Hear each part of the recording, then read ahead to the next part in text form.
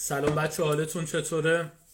ما برگشتیم، اون تست رو انجام دادیم با هم و من الان منتظر آقای دکتر ثابتیان هستم که درجه یک شروع بکنیم. ایشون رو من الان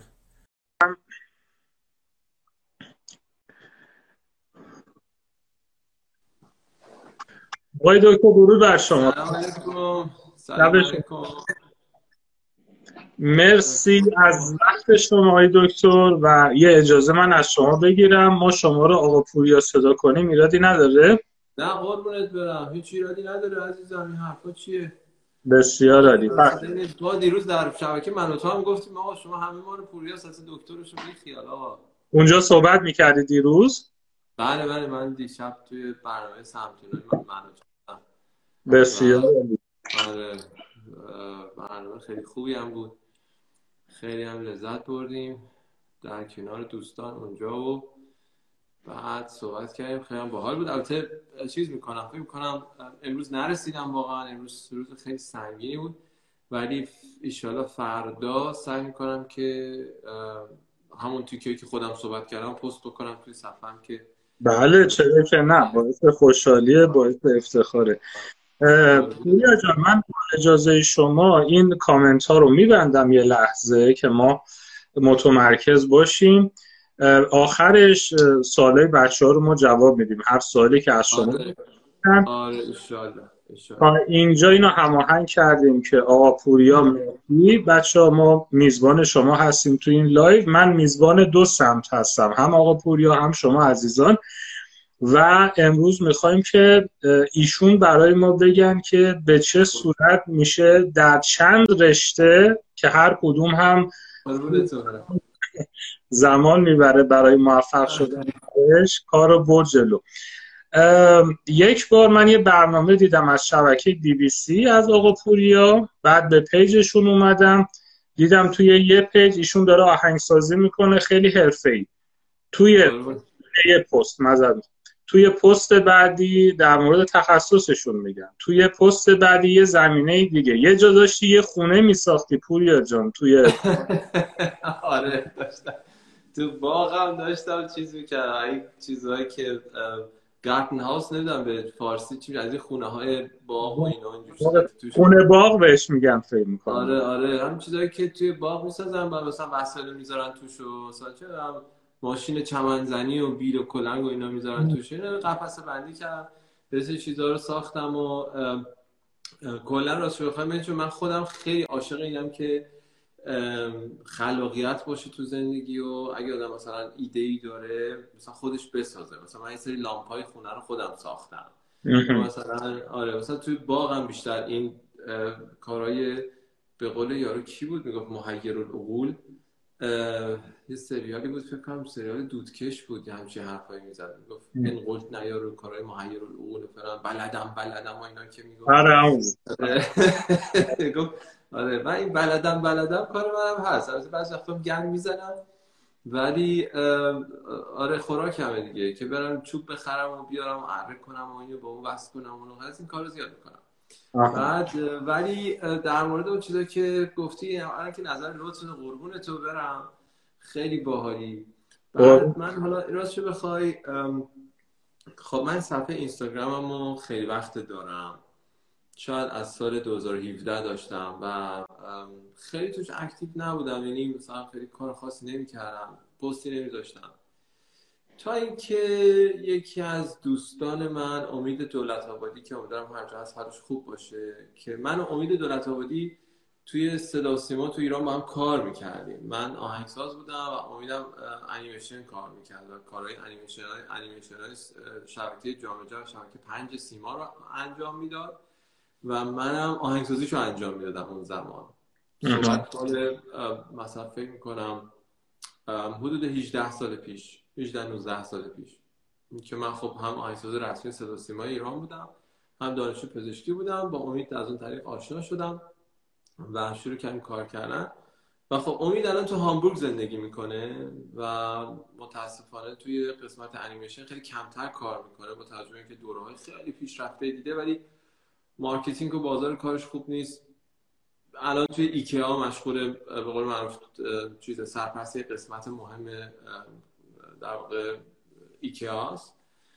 و یه روزی با امید داشتم صحبت می‌کردم که اون اتفاق از طریق اینستاگرام منو پیدا کرد. یه روزی با امید داشتم صحبت می‌کردم، گفتش که ببین تو خیلی چیزای مثبت تو زندگیت هست و چیزای پوزیتیو هست و اینا، چرا این گود وایبز رو توی صفحه اینستاگرام نشون نمیدی؟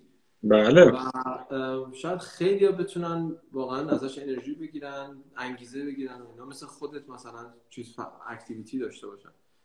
من دیدم خب راست میگه و راستشو بخوای من اصلا نمیتونم فیلم بازی کنم، اصلا و ابدا این کارو نیستم. یعنی من همینی هم که تو الان جلوی تصویر میبینی، همین الان تو پاشی بیا پیش من بشینی بغل دست من، همین آدمم، بشین با هم چای میزنیم حال میکنیم، فیلم نگاه میکنیم فلان چلو پل میخندیم، همین آدمم، همین آدم حالا توی محیط کارم تو اتاقم من یه مقدار جدی‌ترم، یه مقدار دیسیپلین دارم و مثلا اونجا سختگیری میکنم، یه کمی داستانم تو اتاق عمل فرق میکنه، سر کارم خب برام به قول معروف به مثابه محیط و به خاطر شرایط کاره که اونجوری، ولی از سر کارم که میام بیرون اولا دیگه به محیط کارم اصلا فکر نمی‌کنم، بعد دیگه همش فکرم چیزای دیگه است و موزیک و نمیدونم مطالعه و شعر و ورزش و نمیدونم اکتیویتی‌های دیگه‌ای که دارم، حالا کارهای شرکت هم هست، بحث‌های مهاجرتی هست، مشاوره هم هستن، خیلی چیزای دیگه هستن، چیزای خانوادگی، من بیشتر به اون فکر می‌کنم. ولی در مورد این چیزایی که گفتی راستش بخوای من هفته گذشته مهدی مرخصی بودم و خب متاسفانه میدونی همه جا تعطیل، تو آلمان اصلا رستوران هم نمیشه رفت، هیچ کاری نمیشه کرد. هفته گذشته ببین من هر روز هفته صبح دیگه اصلا نمیتونستم تو رختخواب، این مثل چی میگفتن تو ایران کش تومون میپریم، اصلا یه چیزی مثل فنر ما میپریم از رختخواب بیرون و آلمانیای اصطلاح دارن بهش میگن هلوخت میشه، اصلا جوری بیداری که اصلا دیگه خواب به چشت نمیاد. و بعد من دنبال کار، یعنی مثلا از جام که بلند میشدم دنبال کار میگشتم تا خب الان چیکار کنیم، پس برم اون کارو بکنم، این کارو بکنم، اینجا ایمیل بدم، با اون تلفنی صحبت کنم. تمام طول یک هفته ما نفهمیم چی شد، مرخصیمون یهو تموم شد. یعنی من از صبح که پا شدم و خب شبا من معمولا کارا انقدر طول میکشه که زودتر از 1:30 نمیرم تو رخت خواب. مثلا امروز هم من 5:40 دقیقه از خواب بیدار شدم و رفتم بیمارستان، دوست عملم داشتم، روز سختی هم بود، چند تا جلسه داشتم و نمیدونم 1000 تا داستانای دیگه داشتم، ولی و هنوز الانم شیفتم، امیدوارم زنگ نزنن وسط صحبتم. ولی واقعیتش اینه که اصلا حالا اتفاقا فرانک سلیمانی توی برنامه سمتونه من و تو که با هم بازیم صحبت بکنیم من میگفتش که مگه داریم چجوری همچین چیزی اصلا میشه؟ گفتم فرانک من 4 ساعت بیشتر نمیخوام. بعد میگفت چطوری ممکنه یه نفر 4 ساعت؟ گفتم به خاطر اینکه من عاشق زندگی کردنم، من عاشق زندگی کردنم، انقدر زندگی کردن دوست دارم که احساس میکنم هر 1 ساعت 2 ساعتی که بیشتر میخوابم کمتر زندگی میکنم و چقدر حیفه، برای که خب شاید وقت برای خواب همیشه باشه نمیدونم، ولی وقت برای زندگی کردن تو بعضی از شرایط نیست، به خصوص حالا تو کار من آدم بیشتر اینو میبینه و میفهمه که واقعا شاید وقت برای زندگی کردن خیلی نیست. بخاطر همین تا جایی که تونستم از تک تک زمان زندگیم استفاده کردم که یه کارایی بکنم دیگه. امیدوارم تو خوب بوده باشه. نمیدونم همیشه میگم آدمایی که چند بعدیان خیلی خوبه، مثلا تو درست موفقی، مثلا حالا مهندس موفقی این شکلیه، بعد کنارش هنر داری، نقاشی یا مثلا بازیگر سینمایی، تئاتر یا هر چیز دیگه ای هنر داری، کنارش بدن ورزیده‌ای داری، به سلامتت میرسی، نمیدونم بعد اطلاعات عمومیت بالاست، معلوماتت زیاده، مطالعه میکنی، همه اینا خیلی عالیه، ولی یه ایراد ممکنه داشته باشه، اونم اینه که شاید زندگی شخصی آدم خیلی اونجوری که باید و شاید پیش نره. یعنی مثلا نظر مثلا عاطفی شاید اونجوری که باید و شاید زندگی شخصی آدم پیش نره، ولی به هر ترتیب من از کاری که کردم واقعا راضیم. این مصاحبه های چیز شد، یعنی مصاحبه هایی که میشینن 2 نفر صحبت کنن، بگن تو تو بگید فلان و این صحبت بعد یکم احساس کردم الان داره با هم مصاحبه میشه. نه من عمدن سکوت محض اختیار کردم که قربونت برم. تو بگو ببینم مهدی چی شد اصلا اومدی آلمان؟ از چند وقت اومدی؟ چند سال اومدی؟ تو یکم از خودت بگو. اینا البته سوالای ما از شماست ولی چشم حالا منم میگم. حتما. من عزیزم 10 ساله که اومدم آلمان. باریکلا. جدی. قربون شما. بعد خالم آلمان بود، از بچگی برای ما فیلمای VHS میفرستاد. بعد اینا میرفتن 13 به در تو آلمان، ما گفتیم چه جالب. دیگه تو ذهن من رفت که آلمان حتما جای خوبیه. یعنی به قرینه همون اگه ایشون فرانسه بود من الان فرانسه بودم. همین خوب کاری که آلمان جای خوبیه. دیگه رشتم هم فنی بود و اومدم اینجا. منتها پوریا جان شما بگو چقدر جوونی لطفا. سنمو بگم من 39 سالم. 39 سال. خیلی هم جوون نیستم، همونجور که میبینی همونجور که مشاهده میکنیم خیلی هم ما جوون نیستیم آقا. گذشت داداش برادر. الان یه ترکیبی از جوونی و پختگی رو داری تجربه میکنی که گل زندگی آدم و خیلی جذابیت رو رسیدیم به تقریبا. دیروز به یه نفر از دوستام گفتم که من دیگه تو این سن من نصف زندگیمو گذروندم. گفت تو چه خوشبینی. خیلی باحال بود.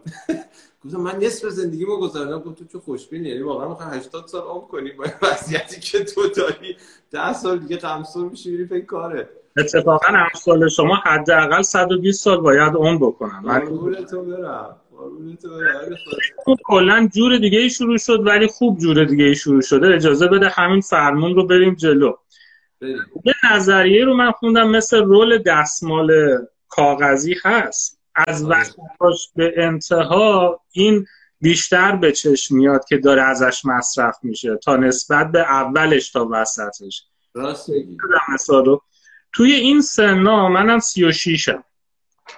آدم حس میکنه که دقیقا همین صحبت شما که اگه زیاد بخوابی دیگه چیزی نمیمونه. آدم حریص میشه بیشتر بیدار بمونه، هی تجربه بکنه. آره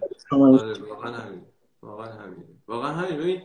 ببین حالا من میدونم سخته توی خیلی از شرایط، ولی مهدی جان خیلی وقتا خیلی راجع به موفقیتایی که آدما به دست میارن یکمی کم لطفی میکنم. میدونی چی میگم؟ به چه صورت عزیز؟ به این صورت که ببین مثلا میگم من لایو میذاشتم، مثلا داریم با گروه تمرین موزیک میکنیم. بله. بعد یه سری ها میمدن میشستن مینوشتن که نگاه کن زندگی اینا همش عشق و حاله. خب من اون که اینو حرفو میزنه یه مقدارم از حسادتشه. چی میگم؟ حسادت حرف میزنه. ولی یه چیزی رو واسط بگم. من یادم میاد وقتی که اومدم آلمان، خب من 6 سال توی صدا و سیما ایران کار میکردم و این کار آهنگسازی میکردم. با خیلی هم کار کرده بودم. شما آلبوم قلب یخی مازیار فلایی که اولین آلبومش بود، هشتشو من کار کردم، آهنگ گریه‌اش و فلان اینا، پیانوشو زدم، خیلی کارایی دیگه کردم. و خب با مازیار نشستیم تو استودیو کار کردیم، با خیلی دیگه تو استودیو، با امیر توسلی کار کردیم. و خب من با بچه‌های فیلارمونی میزدم خیلی. خب یعنی ما رفتیم با رهبر ارکستر تو تهران چقدر کار کردیم. خب و نتیجهش میشه امروزی که من لایو میذارم، موزیک زنده میزنم و اونو کسی نمیبینه. من تابستون سال 79 روزی 12 ساعت پیانو میزدم. 12 ساعت، خدا شاهده. یعنی من تکنیکایی که خیلی از تکنیکای خیلی خیلی پیچیده‌ای که الان تو پیانو میزنم مال تمرینای سال 1379 همه. دقیقاً 20 سال پیش. درست. زمانی که اصلا موزیک پاپ سنتی نبود و شهرام شکوهی اصلا نبود. اصلا نبودن اینا. من با ولید مسعودی پاپ سنتی میزدیم. یعنی و پول نداشتیم. من پول نداشتم کارمو منتشر بکنم. و پدر من میگه من پول بدم به تو که بری دلی بکنی یا نمیدونم فلان کنی. اصلا پدر من جراحه. اصلا تو وادیا نیست که بخواد اصلا این تصور رو داشته باشه که پوریا جان صحبتتو قطع میکنم ببخشید. یه پوست خیلی خوب از شما یه آهنگ پیانو هست که به پدرت شما تقدیم. آره آره آره من به نظرم این یه خسته نباشیده برای زحمتاشون، درسته؟ آره واقعا هم به این من اون برای که اون چیزی که من دوست داشتم توی مثلا 16 سالگیم که معروف بشم، موزیک بیام، نمیدونم بچه معروف فلان باشم، آلبومام پخش بشه فلان میسا، برای پدر من اصلا محلی از اعراب نداشت، برای که اون فکر می‌کرد که بچه من باید درس بخونه فلان کنه فلان کنه. در واقع دو تا انتخاب اون زمانه واسه من گذاشت. من توی کلیپی با پزشکا برای روز پزشک با کیوان میرهادی و میسا و سحر و قزل و اینا یه کلیپی ضبط کردیم، توی صفحه‌ام هست که برای روز پزشک هر کسی از تجربیات خودش گفته، یه سری سوال واحد رو همه جواب دادن. اونجا گفتم پدرم به 2 تا انتخاب داد، گفتن اگه پزشک نمی‌شدی چی کاره می‌شدی؟ گفتم شاید موزیسین می‌شدم، شاید هم نمی‌شدم، همین پزشک می‌شدم. اینکه پدرم 2 تا انتخاب به من داد، گفت یا میری مهندسی یا میری پزشکی. خب چون میدونست من اصلا رشته مهندسی خوشم نمیاد، در واقع یه انتخاب بیشتر نداشتم توی خانواده‌ای که پدرم جراح متخصصه، برادرم دانشجوی پزشکیه و مادرم خدا بیامرز دیگه نبود که بخواد تأثیری توش داشت. من 14 سالگی مادرم فوت کرد. روشون شد. من قربون تو برم. من مادر من فوق لیسانس زبان انگلیسی بود، اصلا ربطی به رشته‌های پزشکی اینا اصلا نداشت. و خب خیلی آدمی بود که مثلا میگفت برو دنبال مثلا علاقت و برو دنبال مثلا چیزی که، ولی خب یه جایی زورش نمیرسید. یعنی پدر من واقعا تاثیر مستقیم داشت توی این مسئله و به خاطر همین من رفتم وارد رشته پزشکی شدم. و جالب اینجاست که حالا تو این لایو دارم برای اولین بار میگم، جالب اینجاست که من تا سال 5 اصلا از رشته پزشکی خوشم نمیومد، اصلا خوشم نمیومد. همش احساس میکردم وقتم داره تلف میشه، من الان داشتم دکترای موسیقی میخوندم، من الان داشتم فلان میکردم و واقعا دوست نداشتم رشته پزشکی رو. تا اینکه سال 6 اوایل سال 6 که من تازه اینترن شده بودم، یه خانم فکر میکنم 67 ساله که دیالیزی هم بود و در واقع تا جایی که میدونم ادم ریه، در واقع ادم ریه به چیز به فارسیش نمیدونم چی میشه، ولی آب جمع شده بود توی ریه‌ش و اینا. توی بیمارستان بوعلی تهران من این خانم رو ریانیمیشن کردم و سی پی آرش کردم، در واقع احیای قلبی عروقیش کردم و باهاش رفتم اعزام، یعنی ماساژ قلبی دادم. خودم سرپرست اون تیمی بودم به عنوان دانشجو، چون دانشگاه‌های بیمارستان‌های دانشگاه آزاد اینجوری نبود که مثلا رزیدنت بالا سر شما باشه، اتند بود بعد انترن بود، یعنی بین اینا رزیدنتی وجود نداشت. اول اتند بود بعد انترن بود. یه پزشک عمومی اورژانس هم بود که کلا میومد و میرفت و حالشو میبرد، واسه خودش مهرشو میذاشت میرفت میخوابید. بچه‌ها انترنا خودشون رسیدگی میکردن.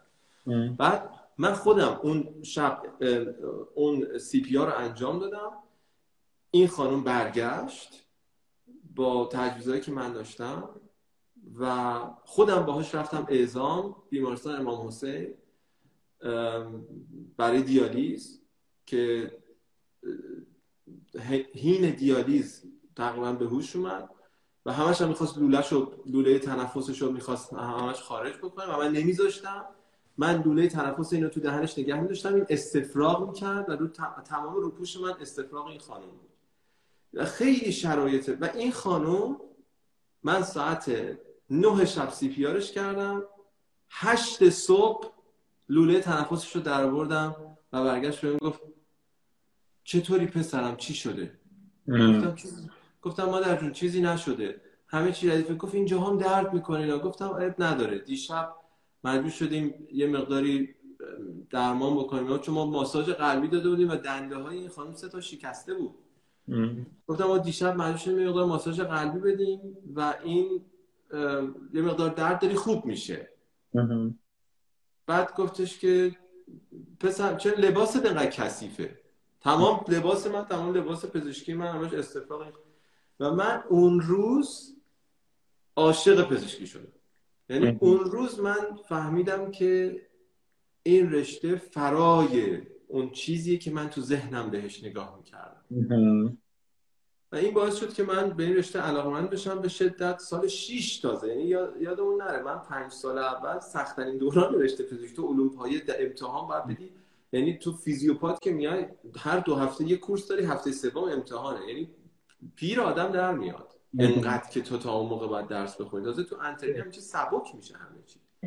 خلاصه اون شرایط باعث شد که من بیام حالا توی رشته پزشکی و همیشه هم دوست داشتم جراح بشم. یعنی برای من جراحی حرف اول میزنه. خلاصه ما رفتیم و امتحان تخصص چیز شد، درسم تموم شد، فارغ التحصیل شدم و 2 سال رفتم سربازی. کرمانشاه بودم، جنوب خوزستان مرز عراق بودم، غرب کردستان مرز عراق بودم.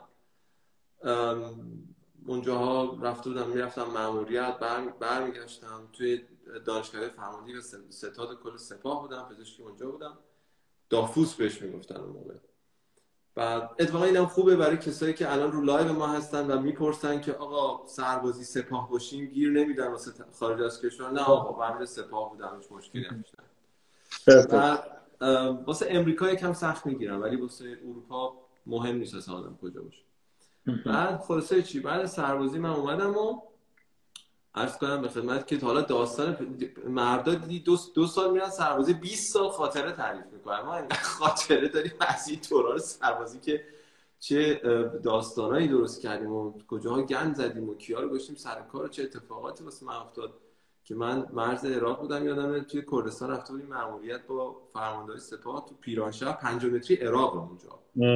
هم سنی هستن و مثلا تلویزیون LG که مثلا اون زمان توی تهران بود مثلا 1,800,000 تومان، توی مرز دم پیرانشهر بود 350,000 تومان. یه همچین تفاوت قیمتی داشت که همه میومدن از اونجا جهیزیه میخریدن و میبردن. و من اونجا بودم و اونجا شب توی پادگان از این ده بغل اومدن 30 نفر با چوب و چماق و کت خدا و اینا اومدیم و رفتیم دم، یعنی 3 نصف شب اومدن. سربازا اومد در زد و جون چیه پاشدم در باز کردم، چی میگم چه دیوانه واسه چی اینجوری در میزنی؟ فرام میرسم بازداشتگاه و خلاص شاخشونه کشیدیم و از این کارا کردیم و این صحبتا. بعد گفتش که آقای دکتر بیا دم در، کت خدا از ده اومده با 20 نفر دیگه چوب و چماق دنبال تو. گفتم الان این صحبت تو اون لحظه باور کن تمام 2 روز گذشته جلوی چشم من سناریوش رد میشد که من کیو دیدم، آیا اشتباه کردم نکردم، کسی رو زدم ناقص کردم نکردم. خلاصه هر چی گفتم خدایا من تو این 2 روز اصلا چیزی نشده، مریضی من چرا مثلا کسی آسیب ببینه فلان، از ده باشه شخصی باشه فلان. یه مش سربازای هم اینا بودن که اومدن درمونگاه و اینا، مثلا کاری نداشتم اونجا. گفتم خدایا چی شد رفتی اونجا؟ اونم با اون لهجه کردی گفت آقای دکتر باید با ما بیای. گفتم جان من با تو جهنمم نمیام بهشتم نمیام، چیه با تو چی میگی اصلا؟ گفتم چی شده حاجی چه خبره فلان؟ گفت آقای دکتر گاو ما داره میزاد باید بیای. گفتم جان، گفتم عزیزم من تو همین تا فیروز که دانشجو بودم درسم تموم شد کلا 4 تا انسان رو زاوندم به 10 تا نرسیده. ما بخش زنان میخواستیم بریم گرفتاری داشتیم برای سر سزارین و اینا میتونستیم بریم ولی سر زایمان طبیعی نمیذاشتن آقایون برن. این قانون ایرانه. حالا نمیدونم دانشگاه سراسری چون دانشگاه آزاد این شکلی بود سر زایمان طبیعی نمیذاشتن. من خب با پدرم متخصص زنانه، من زایمان طبیعی خیلی دیده بودم تا خودم 4 تا بیشتر انجام ندادم. گفتم آقا چی میگی اصلا؟ من آدم نزوندم گاو تو رو بیام چیکار کنم؟ من اصلا پزشکم، من پزشک انسان ها هستم آقا داداش. بعد سرباز اومد گفت دکتر یه دقیقه بیا. گفتش که دکتر بیا برو، اگر که نری و گاو اینا بمیره تو مقصری، اگه بری و گاوشون بمیره خدا خواسته. بعد گفتم که چرا با چوب اومده بودن؟ یعنی تا اینجاش چوب نیاز نبوده. آره واقعا نمیدونم فکر کردم مثلا من با خودم گفتم آقا نریم ما رو میزنن میکشن میبرن و سیاه و کبودمون میکنن. خلاصه در سرت ندم. میخوام مثلا بگم که این جور دوران ما رفتیم اون گاورم زاموندیم. اتفاقا گوساله‌اش هم چقدر خوشگل بود. متو موبایل دوربیندار نداشتیم یه عکس بگیریم حداقل بذاریم یه جایی. خلاصه ما رفتیم و این کارا رو انجام دادیم. میخوام بهت بگم که مسیر آسونی واقعا نبوده. بعدش که من اومدم و امتحان تخصص دادم، سوالا رو فروختن سال 88، چقدر اعتراض شد، تظاهرات شد، پزشکا رو خیلی رو گرفتن، 60 رو انداختن اوین، تحسن شد، این شد اون شد، سر اون ماجراها که خیلی هم دیگه طولانیه و حوصله همه رو سر میبره. ما گفتیم که آقا دیگه فکر کنم نمیشه ریسک کرد دیگه، چون مثلا احساس میکنم یه سال دیگه بمونم اینجا و دوباره این اتفاق بیفته دیگه تحملشو ندارم، با توجه به اینکه 14 ساعت در روز درس میخوندم و خیلی هم برای امتحان آماده بودم. دیگه به فکر رفتن افتادم و گشتیم تو کشورهای انگلیسی زبان. دیدیم آقا اینا تو بخوای تو بری جراحی باید 4 ساعت صبر کنی و 3 تا 4 تا استپ امتحان بدی و اینجوری. بعد اون زمان مثل الان نبود. اون زمان تو میتونستی مدرک B2 زبان آلمانی داشته باشی، یه دونه پوزیشن هم بگیری از یه بیمارستانی و بیای تو آلمان شروع به کار بکنی، حقوقم بگیری. اون زمان اینطوری بود. ما هم دیگه وقت رو تلف نکردم، یه هفته تحقیق کردم، روز 8م کلاس زبان آلمانی شروع شد، 10 ماه بعدم B2 داشتم و یه پوزیشن هم گرفتم و خلاصه اومدیم سمت آلمان. پس یه جورایی ما با هم اومدیم آلمان، درسته؟ آره تو زودتر از من اومدی. من 2012 اومدم. من 8 سال و نیم اومدم. درسته. اگه تو 10 سال اومدی تو زودتر از من اومدی. دقیقا. شما یه جا از صحبتت گفتی یه برنامه‌های مهاجرتی من داشتم صحبت می‌کردم. ما پیجمون فقط مهندسی و علوم پایه است. بچه‌هایی که رشته پزشکی ان میتونن روی کمک شما به هر نحوی حساب بکنن تو این زمینه. آره من یه شرکتی دارم. آخه می‌دونی داستان چه شکلی شد؟ من دیدم که یه سری شرکت‌ها رو اومدن تأسیس کردن، یه سری وکلا هستن و یه سری شرکت‌ها هستن که دارن کارهای مهاجرتی میکنن و چقدر اینا بی انصافن. آقا خیلی بی انصافن. برای نمیدونم یورو 20,000 یورو، 30,000 یورو، نمیدونم برای ثبت شرکت 70,000 یورو. مگه داریم مثلا همچین چیزی؟ اصلا اونایی که پولا رو دارن از کجا میان؟ ببین چی میگم؟ بله. من دیدم آقا اینا خیلی آدمای بی انصافی هستن. مثلا چون الان مثلا در مورد پرستارها، تکنسین‌های اتاق عمل، تکنسین‌های جراحی، دستیارهای جراحی، نمیدونم راجع به ماماها، اینا احتیاج هست در آلمان. یه سری پروسه ها هست که هزینه بره، مثلا پروسه تطابقی همون انکرون که ما بهش مثلا اینجا انکرون میبریم. مثلا این پروسه ها هست که هزینه بره. آدم میتونه مثلا بگه آقا مثلا هزینه این پروسه مثلا اینقدر، منم 2 تا کارمندمو گذاشتم اینقدر ساعت روش کار کردن، اینم هزینه‌اش اینقدر، مثلا 1000 یورو در کل مثلا 1000 یورو تو میتونی بیای. بعد من اون پولی که میخواستم از تو بگیرم و میرم از اون بیمارستانی میگیرم که تو رو بهش معرفی میکنم. این قانون در آلمان. شما میتونی به قول معروف به عنوان شرکت واسطه یه نفر دیگه معرفی بکنی و پول واسطه گری تو بگیری. این پول دلیل نداره اون بنده خدا بده، چون اون بیمارستان به احتیاج داره. این چی میگم؟ در مورد پزشکا باز فرق میکنه، چون پزشکا حقوقشون خیلی بالاتر از این حرف هاست و نیاز به پزشکا باز کمتر از پرستار و ماما و اونجور رشته هاست. در مورد پزشکا بیمارستان ها پول نمیدن، یعنی منظور آدم یه پولی رو از خود اون طرف بگیره که بخواد براش کاری بکنه. ولی من این شرکتی رو دایر کردم توی آلمان به اسم استارتمت که توی این شرکت فقط جانب انصاف رعایت میشه. یعنی صداقت، انصاف و این نامردایی که اینجوری دارن از مردم پول میگیرن. و چون من میدونم شرط ایران چیه، به خود من خودم تو اون شهر زندگی، من 29 سال تو اون شهر زندگی کردم و کسی که تصمیم مهاجرت میگیره، ببین مهدی، من زمانی که خواستم از ایران بیام، خب من پدرم تو بیمارستان کسرای تهرانه، سهم بیمارستان آماده، مطب آماده، یه خونه مجردی داشتم توی خیابون زعفر، خونه 150 متری داشتم. بعد از اونجا اومدم توی جردن، یه خونه 185 متری داشتم.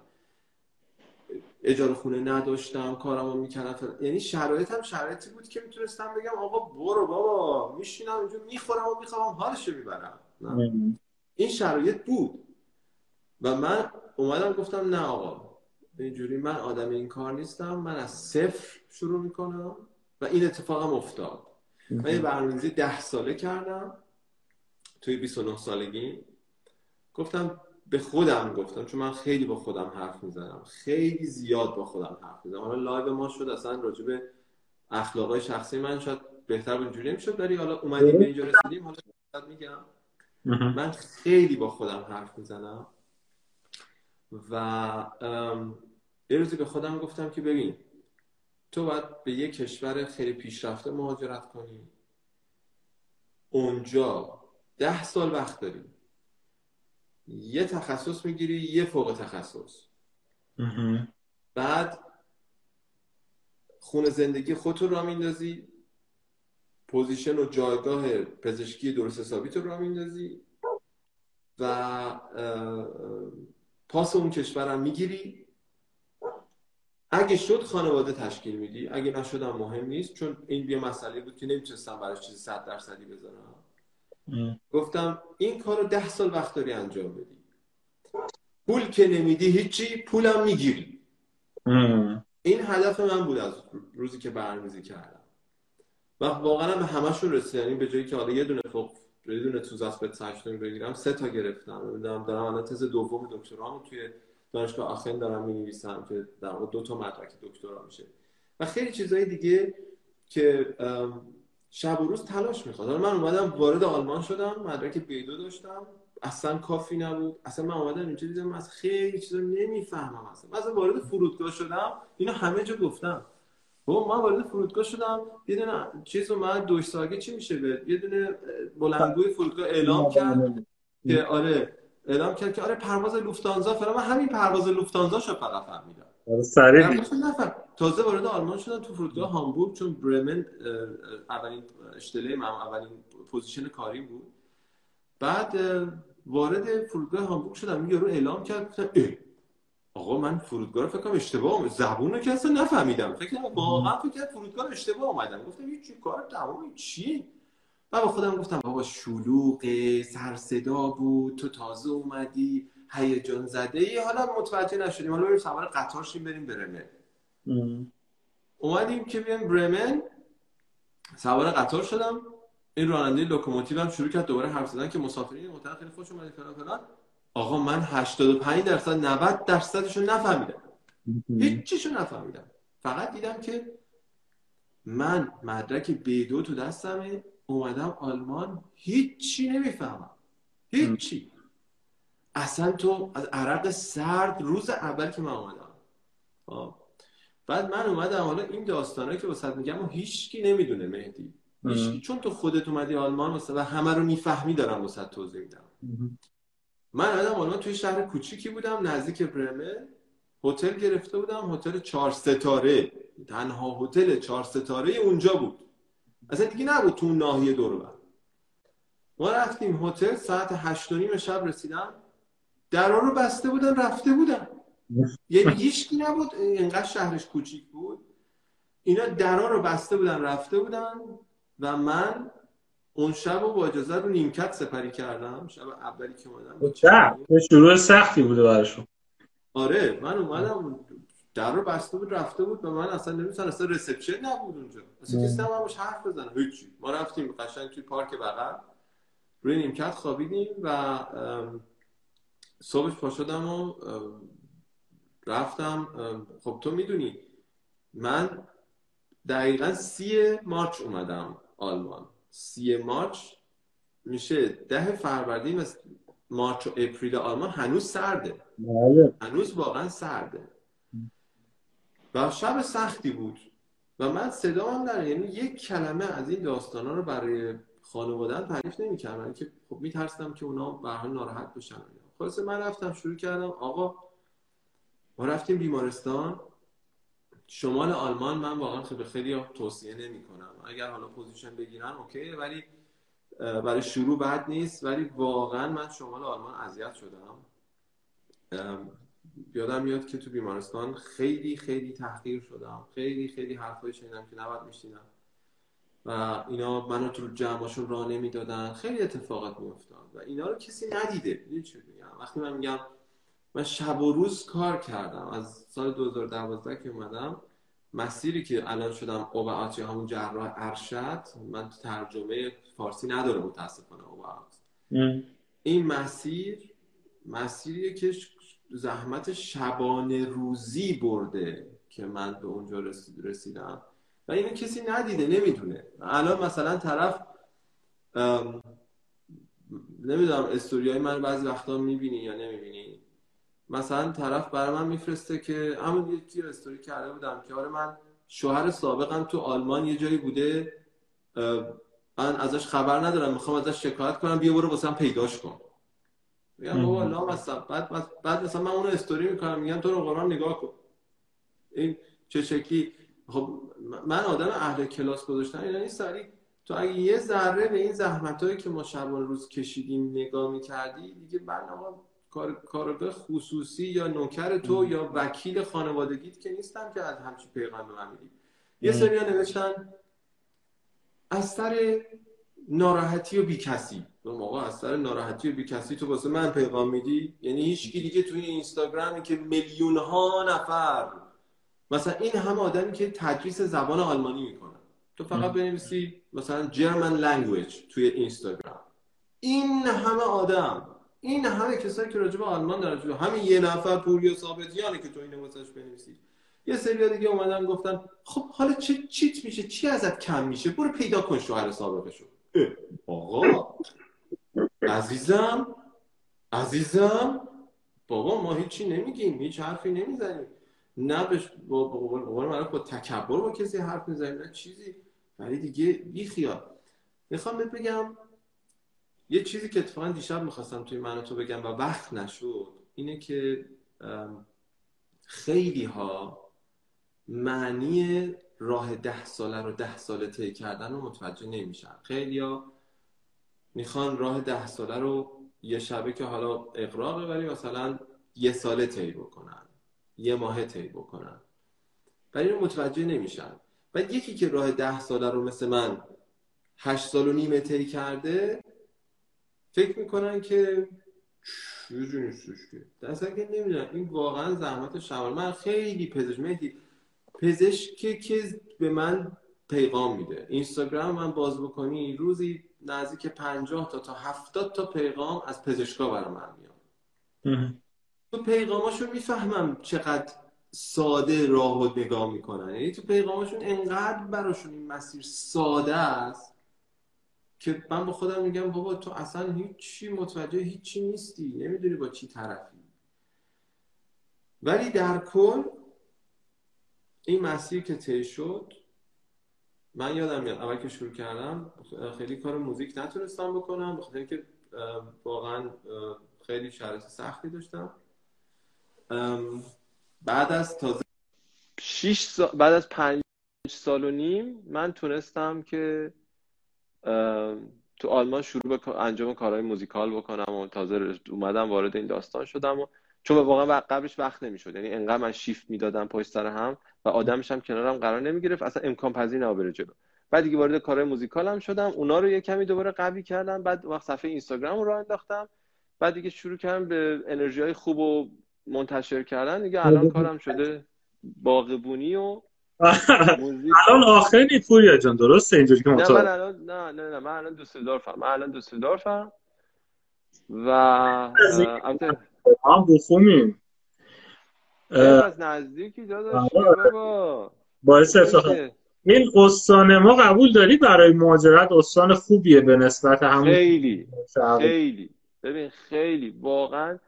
من جنوب آلمان رو تجربه کردم، مرکز آلمان رو تجربه کردم، در گوتینگن بودم، حالا توی قسمت‌های شرقی آلمان مثل بایرن و حالا استان‌های آلمان شرقی واقعا نبودم.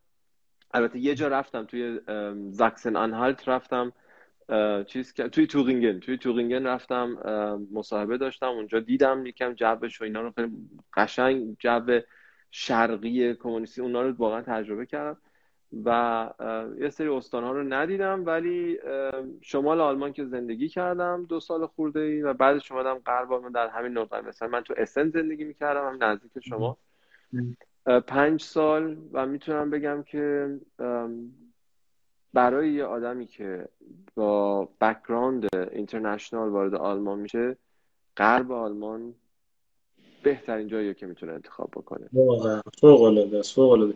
پوریا بهترین جایی. می‌بینی شما این مجسمه رو؟ این سرباز شطرنج چیه؟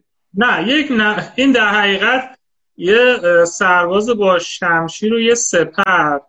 ما تو پیجمون این رو به عنوان نماد یک مهاجر یا خود مهاجر، کسی که خودش کاراشو میکنه مثل شما. آره و به نظرم الان با داستان زندگی شما این تایید شد که کسی که میاد تو این مسیر یه جنگجوره. درسته؟ راستی. آره. آره هم به خاطر این زندگی فوق‌العاده‌ای که شما تا اینجا داشتی، من همینجا به بچه‌ها میگم این برای من خیلی عزیزه، یعنی همیشه توی استوریای ما هست. منتظر من هست این که من شما رو ببینم، من این رو به شما هدیه. الهی دورت بگردم آقا. باریکلا باریکلا. این باریکلا شما به داستان داره، خیلی برای ما کامل مال من نیست، حتما پوریا میگه اینو. آره باریکلا. اصلا باریکلا به جون تو بهتی انقدر انرژی خوب توشه.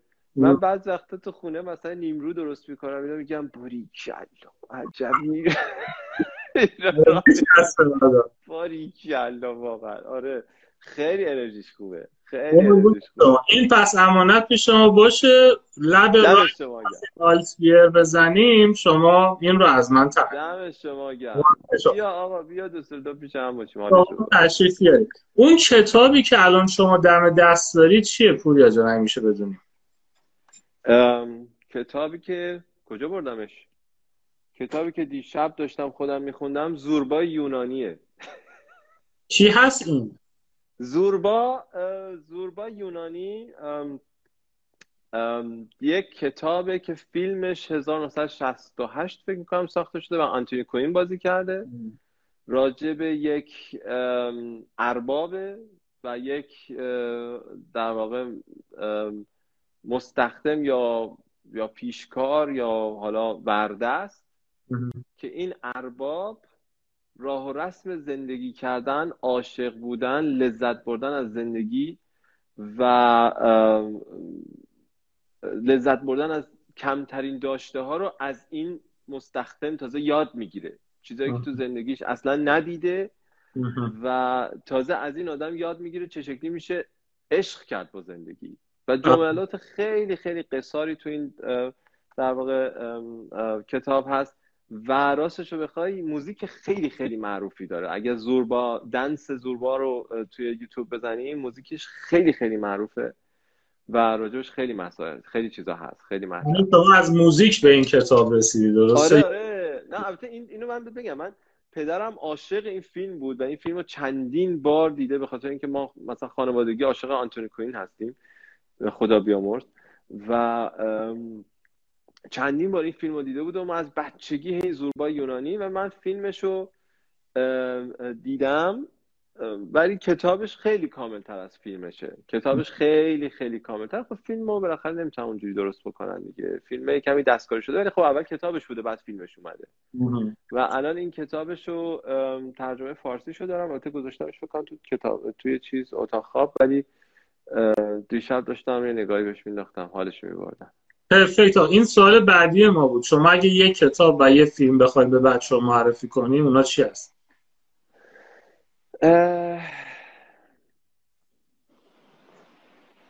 کتاب دایجان ناپلون رو به همه معرفی میکنم و فیلم گلادیاتور راسل کرو رو به همه معرفی میکنم. بله من هر دو رو دیدم و مخصوصا دیالوگی که میگه نقابتو بردار ببینم کی هستی که اونجا معرفی میکنه. آره اصلا اونجا اصلا صحنه مو به تن آدم راست میشه. اصلا من این فیلم رو فکر کنم 16 بار دیدم تا الان. فیلم رو 16 بار دیدم و انقدر این انگیزه زندگی کردن توی این آدم برای من الهام بخشه. حالا اون انگیزش واقعا انتقام بود، انگیزش واقعا انتقام بود، ولی این درس و این فیلمه واقعا هر دفعه که میبینم انقدر احساساتم به قول معروف مورد خطاب قرار میگیره که میگم آدم اگه واقعا انگیزه داشته باشه میتونه از مرگ برگرده و دوباره به مرگ برسه. میدونی چی میگم؟ ولی خیلی فیلم به نظر من با اینکه اکشنیه ولی به نظر من خیلی فلسفه توش هست. من خیلی دوستش دارم دیگه، هم ساختش، اصلا راسل کرو رو دوست دارم، همشون رو دوست دارم، همه کارش خیلی دوست دارم. خیلی عزیزم ممنون. آره. یه نکته کوچولو رو من میگم، یه سوال شخصی من خودم از شما دارم بعدش مطرح میکنم. ما همیشه به بچه‌ها میگیم که بهترین شخص برای مشاوره کسی هست که اون مسیری که شما میخوایی رو قبلا طی کرده باشه. آره دقیقاً این خودش رو نشون داد. پوریا جان به پزشکا و این گرایش پزشکی و پرستاری میتونه کمک بکنه به بهترین نفسون مسیری که خودش رفت. ما مسیری که مهندسی رو رفتیم. اینو بچه‌ها خیلی خوبه بدونن که هر مشاوره‌ای برای مهاجرت درست نیست. باید ببینید که اون شخصی که پشت سیستم هست اونجایی که شما میخوای برسی الان واسطاده یا نه. این یه موردی که سوال من از شما بود پوریا جان.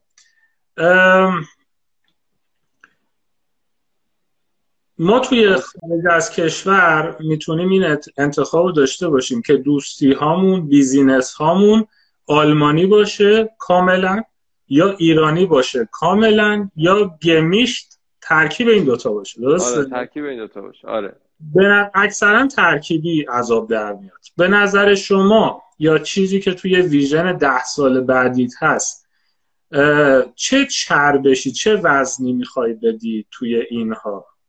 100% ایرانی، 100% آلمانی یا ترکیبی چه درصد؟ والا ببین من اینجوری برات بگم، اول که وارد آلمان شدم هیچ دوست ایرانی نداشتم، به خاطر اینکه اعتقاد داشتم که ایرانی ها از زبان فارسی برای کسی که تازه وارد آلمان شده اصلا سمه، یعنی هر کسی که فارسی حرف می‌زنه سمه. یعنی من 1.5 سال دوست ایرانی نداشتم و بعد 1.5 سال تازه دوست ایرانی پیدا کردم. یکی دو تا دوست داشتم مثل مهرداد و بابک شجاعی و اینا که البته امیدوارم حضرت مهرداد میدونم هامبورگ تو کارهای پروتز ارتوپدی کار میکنه و بابک هم میدونم الان جراح ارشد تروماتولوژی و جراحی تصادفاته، ولی نمیدونم کجاست، متاسفانه ازش خبر ندارم. ولی اول که اومدم که دوست چیز نداشتم، فقط به آلمانیا، بخاطر اینکه زبانم خیلی قوی بشه و من 3 سال تمام تو ماشینم فقط رادیو آلمانی گوش میدادم و حتی موزیکم گوش نمیدادم، خیلی دردآور بود و تو خونم فقط آلمانی صحبت میکردم، جوری که اصلا فارسی من یکم تحلیل رفته بود، انگلیسیم که اصلا تعطیل چی رفت به کار، اصلا انگلیسی دیگه. همین الانش هم من انگلیسیم اوکیه، میتونم محاوره بکنم، ولی اون زمان قبل مثلا اومدم آلمان میتونستم لکچر بدم، پرزنتیشن های گنده انجام بدم و فلان، مثلا همش تعطیل شد، هیچ رفت به کارش. خب اون زمان که این شکلی بود. بعد الان یه مقداری کامیونیتی ایرانی و فارسی ما یه کمی بیشتر کردم تا مثلا حتی 2018 من کامیونیتی ایرانی اصلا خیلی واردش نمی شدم و نشدم. بعد از 2018 وسطای 2018 و اواخر 2018 یه مقداری وارد کامیونیتی ایرانی تر شدم، اومدم کمی با ایرانی‌ها رفت آمد کردم. بعد اصلا به هر حال برنامه‌های ودر من شروع شد با بامداد اسماعیلی عزیز و تو شبکه ودر خیلی خیلی اجرا داشتم، هم موزیک هم مدیکال، که خب اونجا بامداد همیشه از من میخواست که هم فارسی حرف بزنم هم آلمانی حرف بزنم، یعنی هم فارسی بگم بعد همون رو دوباره به آلمانی بگم. خودش هم همینجوریه بامداد، همیشه دو زبان. آره که مثلا اونجا تازه مجبور شدم برای اولین بار ترجمه همزمان بکنم، یعنی هر چیزی که میگم آلمانیش هم بگم. بعد به این نتیجه رسیدم که خیلی سخت فارسی صحبت نکنم و که خیلی سخت آلمانی مجبور نشم صحبت بکنم. برای کسایی که حتی میخوان رو زبانشون کار بکنن هم اوکی باشه. ولی چیزی که هست الان واسه 10 سال آینده من فکر میکنم که باور کن اون جوری برنامه‌ریزی میکنم که انرژی مثبت زندگی رو بگیرم. اگر تو جامعه ایرانی، آلمانی، اروپایی دلم میخواد فقط مثبت زندگی بکنم، حالم خوب باشه، اگه خستم خسته خوشحال باشم، اگه داغونم داغون خوشحال باشم، داغون غمگین نباشم. چی میگم؟ یه روز کار کرده باشم جونم بالا اومده باشه ولی راضی باشم. جونم بالا اومد ولی وقتی میرم تو رخت خواب و واقعا هم همینه، من میرم تو رخت خواب سرم به بالش نرسیده خوابم. یعنی اصلا اگه بدونی من چجوری خوابم میبره، یک ذره من مشکل خدا رو 100,000 مرتبه شد. البته اینقدر خسته میرم تو رخت خواب که دیگه من هیچی نفهمم، ولی خیلی ها رو میشناسم که خستن، فکر و خیال نمیذاره بخوابن مثلا نمیتونم. من خدا رو 100,000 مرتبه شد، هم وجدانم خیلی راحته، خیلی خیلی راحته، همین که خوشحالم، یعنی به خاطر اینکه با چیزایی که دارم حال میکنم. یعنی برای من راستشو بخوای میگم من ساعت دستم تا همین چند وقت پیش، من همین امشب قبل از لایومون داشتم تلفنی صحبت میکردم، راجع به تجملات صحبت شد. گفتم که من اوایل امسال سال 2020 همون آخرای ژانویه اینا، هنوز کرونا به اون شدت خودش نرسیده بود. من 4 روز ایران بودم، آخرین باری که ایران بودم 4 روز ایران بودم. 3 تا ساعت داشتم کلا در زندگیم، 3 تا ساعت داشتم. یکیشو یه ساعت اسپریت بود، برادرم بهم کادو داده بود. یکیشو یه ساعت تیسوت بود که غذا یکی از بهترین دوستای من بهم کادو داده بود در ایران. و یه ساعت السی وای کیکی داشتم. حالا اون اسپریت و تیسوت گرون بودن یه کمی، ولی ساعت السی وای کیکی داشتم که من اینو توی استانبول خریده بودم 17 یورو. من انقدر این ساعتمو دوست داشتم و هر روز دستم بود. یعنی من اون 2 تا ساعت رو گذاشته بودم توی بانک ساعت‌های خیلی خوشگل و خوب و باحالی بودن، گذاشته بودم توی کمد، و این ساعت السی وای کیکیم همش دستم بود، ساعتی که 17 یورو خریده بودم. و اینقدر حال من با این ساعت خوب بود که من اصلا بندش انقدر پشت دستم کردم، بندش خراب شد و من رفتم بند واسه این بخرم. ارزون ترین بندی که میتونستم واسش بخرم 40 یورو بود. گفتم آقا من لامصب بند خریدم 17 یورو، تو ساعت بندش 40 یورو. خلاصه این 3 تا ساعت رو توی سفر ایرانم متاسفانه از چمدونم دزدیدن. یعنی نمیدونم، یعنی من رفتم ایران تو چمدونم بود، اوکی بود، برگشتم آلمان چمدونم باز کردم، جعبه‌شو باز کردم، هر 3 تا ساعت رفته بود و متاسفانه. ولی میخوام اینو بگم، نتیجه این حرفم اینه که تو میتونی ساعت 17 یورویی داشته باشی، ولی انقدر باش حال کنی، انقدر باش خوشحال باشی که اصلا یادت بره این خیلی ارزونه. ساعت به قول معروف دم دستی پیش پا افتاده ایه، ولی میتونی باش حال کنی. و این همیشه تو زندگی من هست. من با چیزایی که خیلی هم سادن، همین پلیورم که شاید مثلا 30 یورو خریده باشم، نمیدونم، من باید حال میکنم، برای اینکه با این تو کنسرت بودم، واقعا حال میکنم میپوشمش. میدونی چی بهت میگم؟ آدم به جای خودش مثلا لباس فلانش هم میپوشه، کراوات فلانه رو میزنه، ولی من اونم نداشته باشم، همینو داشته باشم، باش حال میکنم. من فکر میکنم تو 10 سال آینده فقط سعی میکنم از داشته هام لذت ببرم، برای نداشته هام من بجنگم که به دست بیارم، فقط همین. حالا اگه بشه تو جوامع ایرانی به دست بیاد اون کارو میکنم، اگه بشه میکس باشه میکس میرم جلو، اگه آلمانی باشه آلمانی، برای ببینم چه شکلی میشه. اون روزگار گشت میزنه ما رو یا نه. بله. اگر بعد از این لایو یه نفر از من بپرسه پوریا رو در یه جمله شما معرفی بکن اینجوری که شناختیش، جمله من این خواهد بود که پوریا با خودش خیلی آشتیه. درست؟ آره فکر کنم تعریف خوبی باشه، برای اینکه آره تعریف خیلی خوبیه مهدی. من اعتقادم اینه که هر کاری کردم واسه خودم کردم. یعنی اگه مثلا فوق تخصص فلان گرفتم، برای دیگران این کارو نکردم، برای خودم این کارو کردم و دلیلی نمیبینم که بخوام ازش به نوع دیگه استفاده بکنم. واسه همین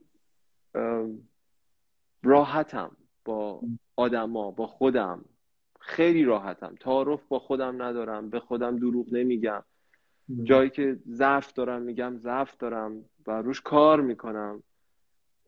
فکر نمی‌کنم اگه راجع به ضعفام صحبت کنم آدم بی جربوزه‌ایم. فکر کنم اتفاقا صحبت کردن راجع به ضعف‌ها به نظر من قدرته، که تو بتونی راجع به ضعف‌های خودت صحبت کنی، بگی من این ضعفو دارم، این ضعفو دارم، دارم روش کار میکنم، دارم درستش میکنم، میدونم راهش چیه، طول میکشه، زمان میبره فقط. و به قول تو شاید با خودم آشتیم، شایدم با خودم بیریام، اینجوری بگم، با خودم، به خودم دروغ نمیگم، حالا به دیگرانم نمیگم، ولی به خودم واقعا وقتی تنها میشینم با خودم به خودم دروغ نمیگم و همونم واقعیتشو به دیگران میگم. یعنی مثلا احساسمو میگم بهشون، تفکرمو بهشون میگم و آدم ریاکاری نیست، نمیتونم باشم اصلا. نه کاملا. حالا اون آدم اگه یه سوال دیگه پرسید و گفت که من پزشکی یا پرستاری میخونم و میخوام آلمان مهاجرت کنم، ما این سایتی که شما گفتی رو اجازه داریم بهشون معرفی بکنیم؟ آره من با کمال میل به قول معروف راهنمایی میکنم، مشاوره میدم بهشون. حالا کاری که از دستم برمیاد که حتما انجام میدم، بعدش هم میگم که باریکلا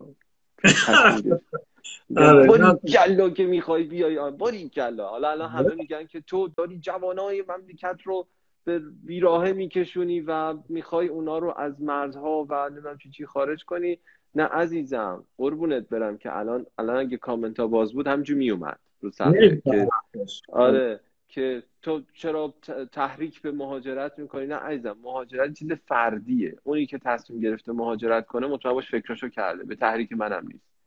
اونی که فکر میکنه آیندهش جای دیگه است، راجبش تحقیق کرده، با خانواده‌اش حرف زده، با 10 تا مشاور حرف زده، تو اینترنت نگاه کرده، نمیدونم صحبت‌های اینو گوش داده، اونجا مطالعه کرده، اونجا بررسی کرده، شرایط خودش رو سنجیده، همه چی رو دیده. بعد الان اومده سراغ من که بهش کمک کنم که اون چیزایی که دیده و شنیده و جمع‌بندی کرده تو ذهنش رو بتونه عملی کنه. الان تازه میاد سراغ من که اون کار رو انجام بده. پس برای فکر نکن من وقتی میگم باریکلا، من این باریکلا رو میگم که تو انگیزه که دارید قوی تر بشه، اون چیزی که تحقیق کردی برات در واقع محکمتر بشه و تو راهت نترسی، پاهات سست نشه، نخوای یه قدم به جلو 10 قدم به عقب بری. من اونو به خاطر اون بهت میگم، وگرنه برات چه فرقی میکنه که تو مهاجرت کنی یا نکنی؟ من که نشستم سر جام کارمو دارم میکنم. برات چه فرقی میکنه که پزشکی مثلا طرف میگه من خیلی تو امریکا میشناسم که یه ذره از کاری که کردن رو لو نمیدن، راهایی که رفتن. میگم آقا چرا؟ مگه قراره جای تو رو بگیره؟ اونم میاد به تو اضافه میشه، تازه قوی تر میشین، تازه میشین یه تیم مشتی درست حسابی. و هر چقدر ایرانی تو آلمان بیشتر باشه به نظر من به خدا بهتره. ایرانی تحصیل کرده وزن ما رو میبره بالا. چرا میبره بالا؟ چرا که نه، خیلی هم عالیه. شما نگاه کن ترکا رو، عربا رو، اینجا چقدر جمعیتشون زیاده، چقدر پشت همن. ما ایرانی‌ها کمی نسبت به اونا و اونجوری هم اتحاد نداریم، خودت میدونی.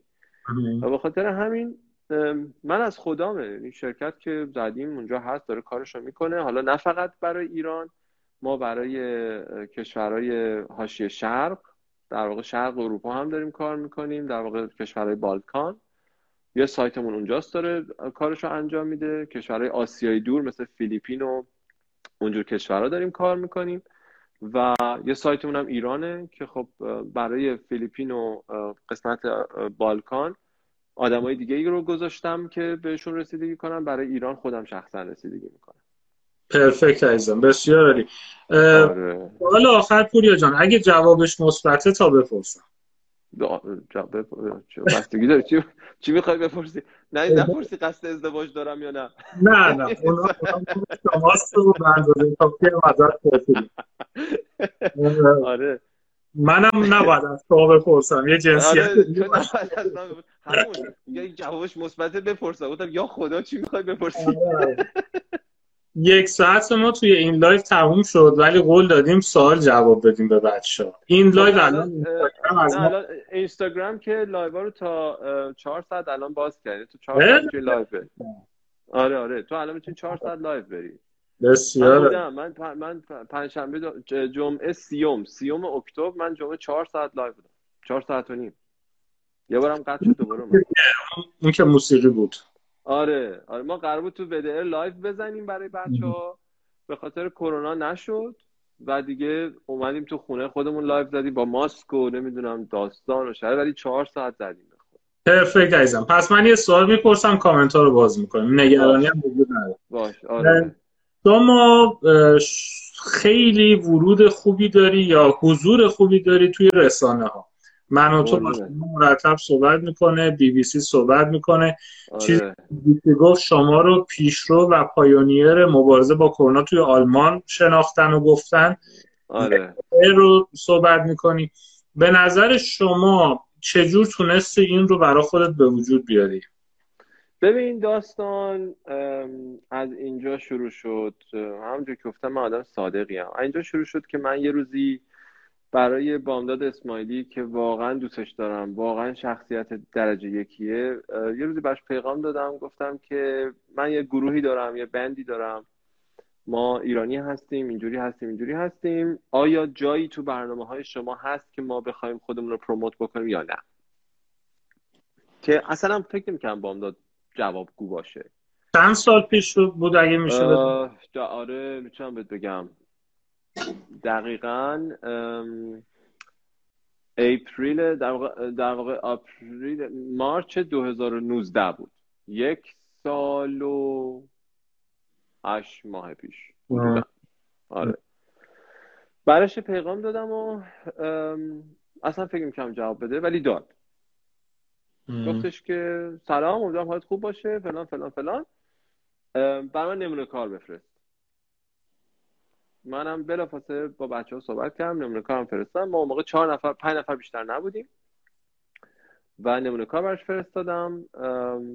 بعد به من گفتش که ببین من 1 ماه دیگه توی ووپرتال یه برنامه لایو دارم و توی اون برنامه لایو هم موزیک ندارم، اگه دلت میخواد بیا با بندت اونجا موزیک اجرا کن.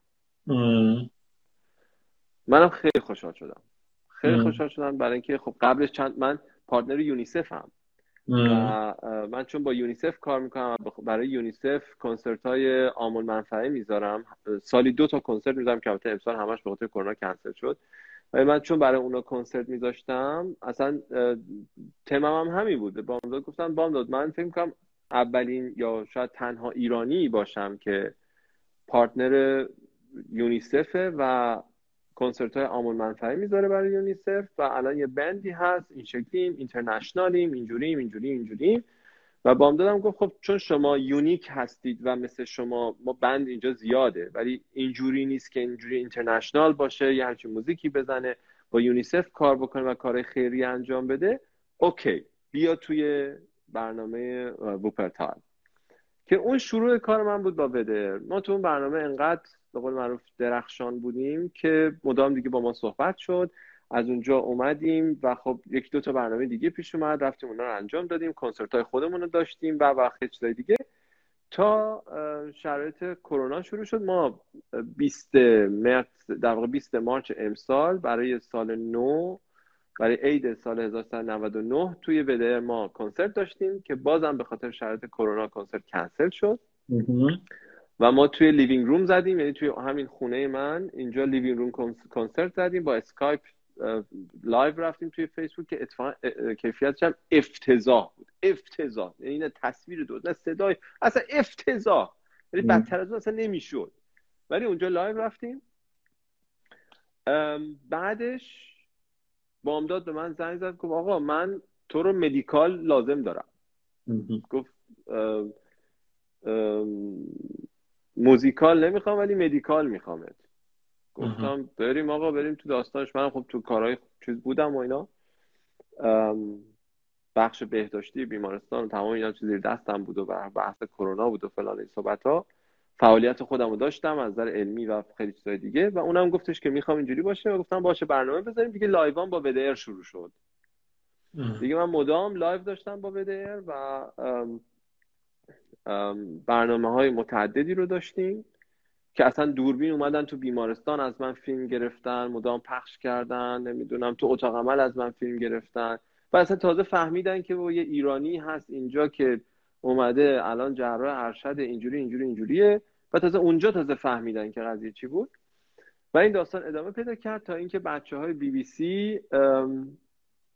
سراغ یه پزشک مجرب و از بامداد اسماعیلی گرفتن توی آلمان که بتونه در واقع راجع به کرونا صحبت بکنه و اونم منو معرفی کرد. و از اون طریق من وارد BBC شدم و بعد از برنامه‌های BBC هم که البته هنوزم ادامه داره، احتمالاً چند وقت دیگه دوباره یه برنامه با BBC داشته باشیم، به خاطر اینکه الان نمیشد متاسفانه به خاطر انتخابات امریکا، یعنی که الان BBC تمام تمرکزش روی انتخابات امریکاست الان در حال حاضر و اتفاقاتی که سیاسی میفته حالا بین ایران و امریکا و یه سری مسائل دیگه و برنامه‌های بهداشتی و پزشکی و طبیشون یه مقداری الان تحلیل رفته، یه مقداری اومده عقب‌تر، ولی یه کمی وضعیت امریکا مشخص بشه بعد ما دوباره برنامه داریم که اتفاقا من با مجید افشار راجبش صحبت کردم و اتفاقا دوباره BBC برنامه خواهیم داشت و من و تو هم که به تازگی شروع کردیم با هم. حالا نمیدونم ادامه دار بشه یا نشه، نمیدونم، اونم به تازگی شروع شده. خیلی هم فانه برای من، برای اینکه من و تو شبکه‌ایه که به نظر من خیلی سرگرم کننده است، خیلی آره خیلی سرگرم کننده است. من اونجا البته تنها جایی که من اون پزشک اتو کشیده هم تو BBC. من اونجا اصلا با من صحبت میشه که چه شکلی تو دوربین نگاه کنم، سرم کجا بره، نگاهم کجا باشه، نمیدونم به چه ترتیب صحبت بکنم، با چه تمپو و سرعتی صحبت بکنم و این همون چیزی که شاید خیلی از پزشکان نتونن که رپورتاج داشته باشن، ولی اونجا بحثش یه مقدار متفاوت تره با حالا VDR و همینطور من و تو، ولی خب همیشه فاکتور زمان هست، همیشه فاکتور در واقع لحن صحبت هست و سرعت صحبت هست و انتقال مطالب، تاثیرگذاری مطالب، خیلی فاکتورهای متعددی تو این داستان هست که کارو سخت میکنه. اینکه تو یه حجم عظیمی از اطلاعات رو توی 3 دقیقه منتقل بکنی بدون اینکه وارد مسائل سیاسی بشی، چون من اصلا آدم سیاسی نیستم. توی 2-3 تا از مصاحبه‌های BBC هم هست که راجع به شرط ایران از من پرسیدن، من یک جواب دیگه دادم مثلا. یعنی به قول معروف نرفتم تو اون وادی که اونا می‌خواستن به اون ترتیب و من اومدم کمی جدا شدم، که البته باعث شد که یه مقدار مصاحبه‌ها متوقف بشه به این ترتیب، چون ما توی روند خیلی سریع بودیم. مثلا شاید مثلا هر 10 روز من روی صفحه BBC بودم، 10 روز هر 15 روز من روی صفحه BBC بودم و از اونجایی که هی سوال میشد راجع به ایران و من هی تفره میرفتم از پاسخ دادن به خاطر حالا مسائل سیاسی، چون من اصلا آدم سیاسی نیستم، یه مقدار داستانا تحلیل رفت، کم شد و البته شرایط بهداشتی درمانی دنیا هم به یک استیبیلیتی رسید. یعنی اخبار جدیدی که تولید نمیشد که حالا من بخوام بیام راجبش صحبت بکنم، که حالا الان دوباره به هر حال اخبار جدیدی اومده، بالاخره یه سری مسائل جدید اومده که میشه راجبش صحبت کرد. احتمالاً ما دوباره بریم BBC حالا ببینیم من و تو چی میشه. من و تو فانه سرگرمیه واقعا. آره خیلی فوق‌العاده است. پست شما هم آخری خیلی خوب بود در مورد بیونتک و این خبر آره. حالا راجع به اون یه مقدار بیشتر صحبت میکنم. حتما. من اونجا یه خبر سریع گذاشتم ولی راجع به اون بیشتر صحبت میکنم. دیتاهای خیلی زیادی وجود داره راجع به بیماریایی که اومدن، یعنی تعداد مریضایی که اومدن یا خیلی چیزای دیگه. تو دیگه چیزای من حالا فردا می‌خواستم مصاحبه من و تو بذارم تو صفحه‌ام، چون نمیخوام هر روز پست بذارم دیگه، فکر کنم همه خسته میشن دیگه بی خود. نه آقا چه محتوا خوب باشه عالی هم هست. آره قربونت. بریم برای بچه‌ها یه سر. آره بریم ببینیم چه خبره. خانومه رو باید امشب پیدا کنیم. کدومو؟ همون خانومه که شوهرش گم شده، یه صحبتی کردیم. خاک به سرم. آره باید نه بابا، من اون یه چیزی یه استوری گذاشتم، بعد اینا جمعیت فمینیستا منو ترکوندن. اصلا اگه بگم یه ثانیه اصلا دست به اسلحه، یعنی اصلا چیز وینچستر کشیدن و شروع کردن. آره خلاص ما رو زدن حسابی. ولی هوا همدیگه رو دارن خانم. بچه اونایی که شاید از وسط اومدن، من میزبان لایو هستم، مهمون هست.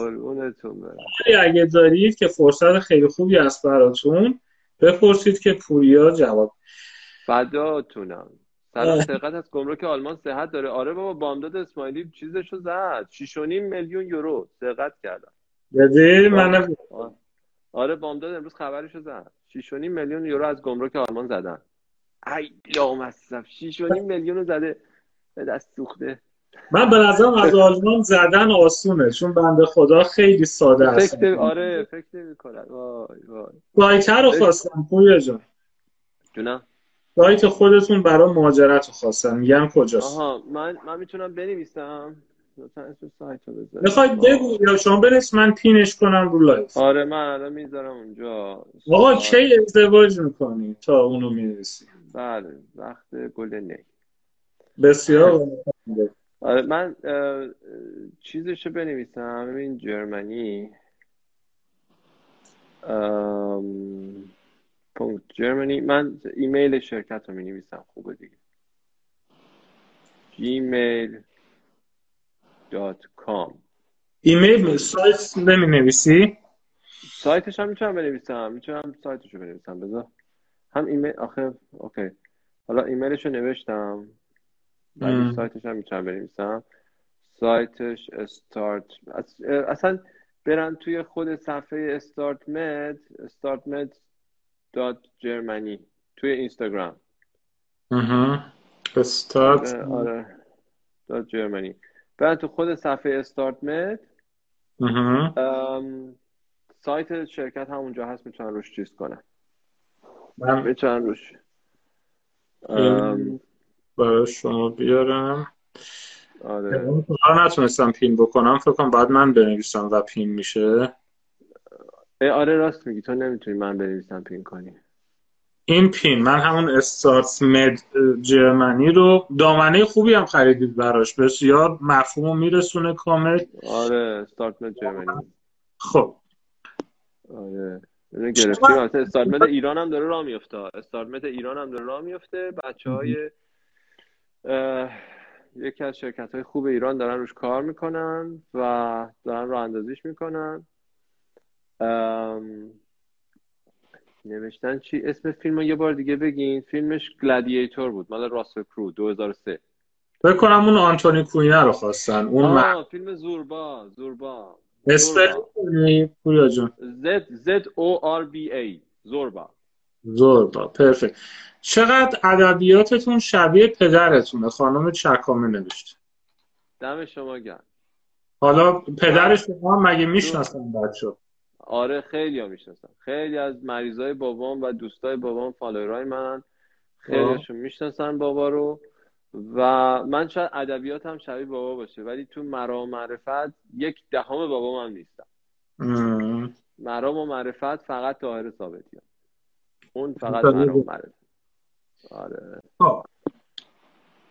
آره این سوال خوبی. پوریا، برای چند وجهی بودن کار خیلی سخته یا بهتر آدم یه خط رو پیش بگیره؟ بستگی داره که قربون توقعات از خودت چی باشه. اگه توقعات در این حده که یک کار رو انجام بدی و اونو به بهترین نحو انجام بدی، خب تمرکزت رو اون یک کار بیشتر باشه، خب بهتره.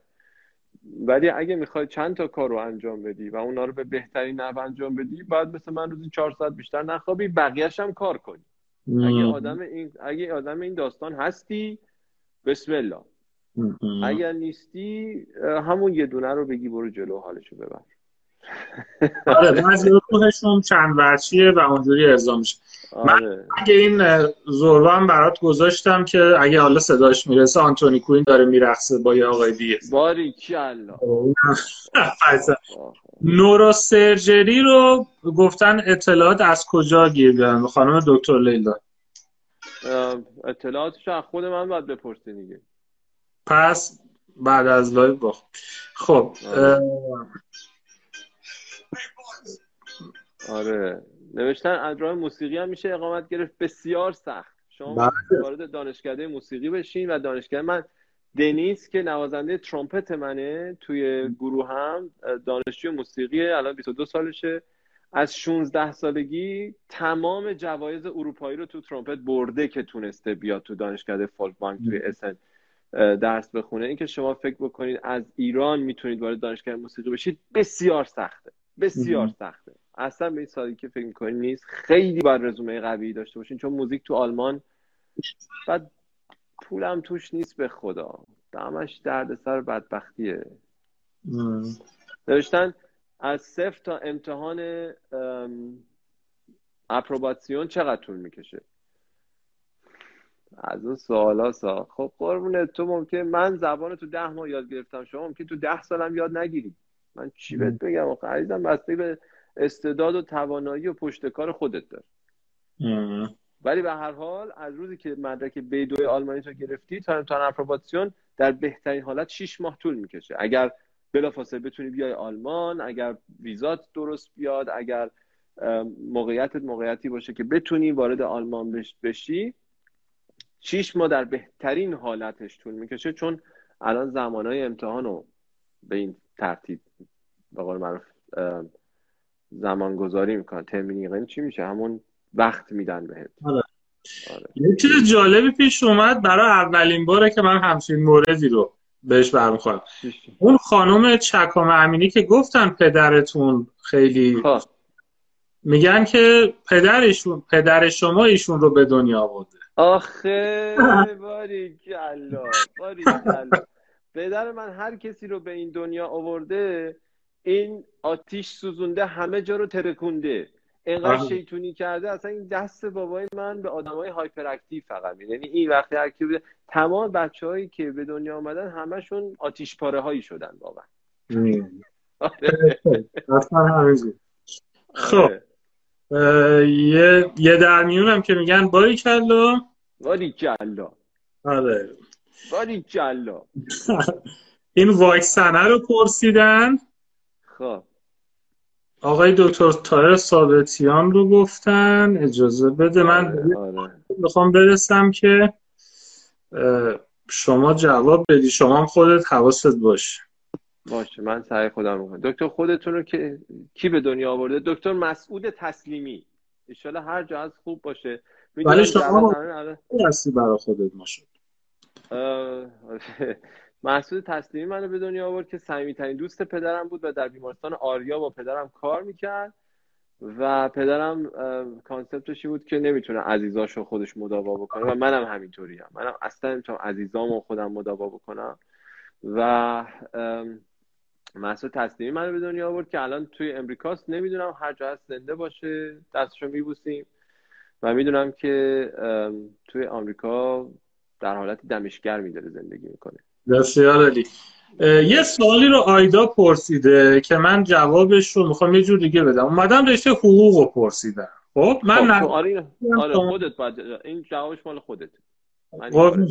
اتفاقا میخوام بگم جواب پیش منم نیست و من محققی ایشون پزشکی یاد بگیرید که از شخص مناسب بپرسید.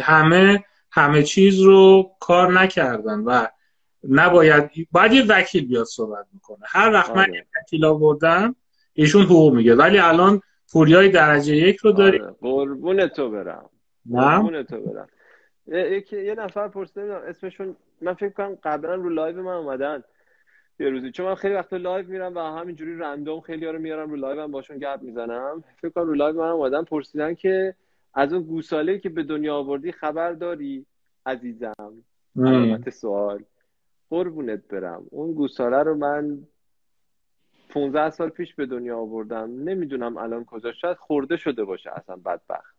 امیدوارم که حالش خوب باشه. خب اینم پس از سرنوشت ایشونو. آره. میدونی چی میبینه توی این سالا؟ بچه خیلی انگیزه و همون پازیتیو وایبزی که شما منتشر میکنی رو دوست دارن. خب این که خود من موجود نیست. یعنی خود من یه چیزی رو انتخاب میکنم دیگه همینجوری کار میکنم تا بهش برسم. اصلا آدم این نیستم که بخوام انگیزه بدم به کسی. برای همین حس میکنم یکم زیادی تکنیکیه. شما اینو خوب داری که این باریکلایی که میگی. آره قربونت برم. 3 تا گیلاس، 3 تا باریکلا به اضافه 3 تا گیلاس. ببین این 3 تا گیلاس نقش کلیدی داره تو باریکلا. برای اینکه شما وقتی که نخوای حالا از این باریکلا با اون لحن استفاده بکنی، میتونی 3 تا گیلاس بذاری که معادل سازی میشه، معادل همون باریکلا. و تعداد گیلاس ها هر چقدر بیشتر باشه باریکلاش غلیظ‌تره. الان بچه‌ها گیلاس ها رو میذارن واسه حالشو ببری. حالا چرا گیلاس مثلا گلابی چرا نیست؟ نه گلابی عزیزم حالت خوبی نداره قربونت. گلابی واسه چیز، بعضی میوه ها هستن که حالت خوبی ندارن، من پیشنهاد نمی‌کنم، مثل بادمجون، مثل گلابی، مثل هلو، اینا حالت خوبی هست، اصلا پیشنهاد نمی‌کنم. گیلاس هم چیز خوبیه، هم قرمزه، هم خیلی خوشمزه است، هم واسه سرحال شدن آدم میشه، هم تازگی توشه، هم زندگی توشه، هم قلب نیست. این مهمه، چون من اوایل قلب میذاشتم، بعد یه سری ظرفیتشو نداشتم، بعد خواستم توت فرنگی هم نذارم چون شبیه قلب، به گیلاس رسیدم، چون خواستم قرمز باشه. بله بچه‌ها زدن تو کارش. کپی رایتش هم که مال شماست. بچه‌ها زدن تو کارش. باریکلا. آره. حالا فعلا گیلاس میگیری الان. مهندس بود. این واکسن رو حالا من جوابشو بگو شما. واکسن رو میگن کی به ایران میاد؟ خیلی پرسیده. والا چی بگیم، من نمیدونم. من الان میدونم که تا آخر سال احتمالاً بیونتک و فایزر 50 میلیون نسخه رو از این واکسن تولید میکنن که برای 25 میلیون نفر جواب میده و این 25 میلیون نفر در تمام دنیا فکر میکنم اول پرسنل درمانی باشن و مریضای های ریسک، مریضایی که ریسک و خطر بالایی دارن، اول اونا میگیرن و بعد بقیه. اینکه اول چه کشوری میگیره و چه تاریخی به چه کشوری میرسه خیلی صحبت نشده راجبش، ولی میدونم که وزارت بهداشت ایران هم خریداری کرده یعنی از این واکسن رو. میپرسن اصالتا کجایی دکتر، کجایی هستی منظورشونه شاید اصالتا.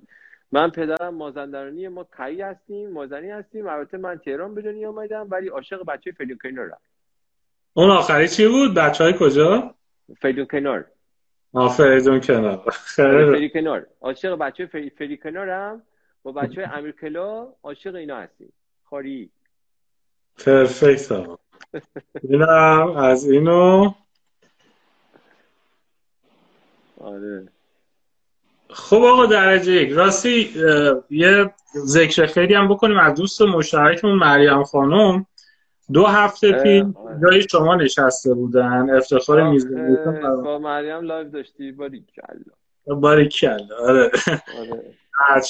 چقدر مریم هم بهتر از شما نباشه درجه یک. من خودم شخصا این رو شما از من باور، اصلا لایو رو بذار کنار، این 300 میبینم بچه‌هایی که اینجوری سرزنده هستن، یعنی از زندگی طلبکارن، زود بیدار میشن که بیشتر جمع بکنن. خیلی خودم دوست دارم، یعنی دوست دارم از این تیپ بچه. خودت گلی واقعا مهدی. واقعا دمت خیلی گرمه به خدا. ما من باب اطلاع بچه‌ها هیچ سابقه دوستی هم با پوریای عزیز نداشتیم، باعث تأسف. ولی الان رفیقی. جان؟ ولی الان رفیقی. 100%. 2 تا وایس گذاشتیم اومدیم تو این لایو، ولی برا من انگار که مدت هاست ایشون رو میشناسم، بس که درجه 1 و صمیمی هست.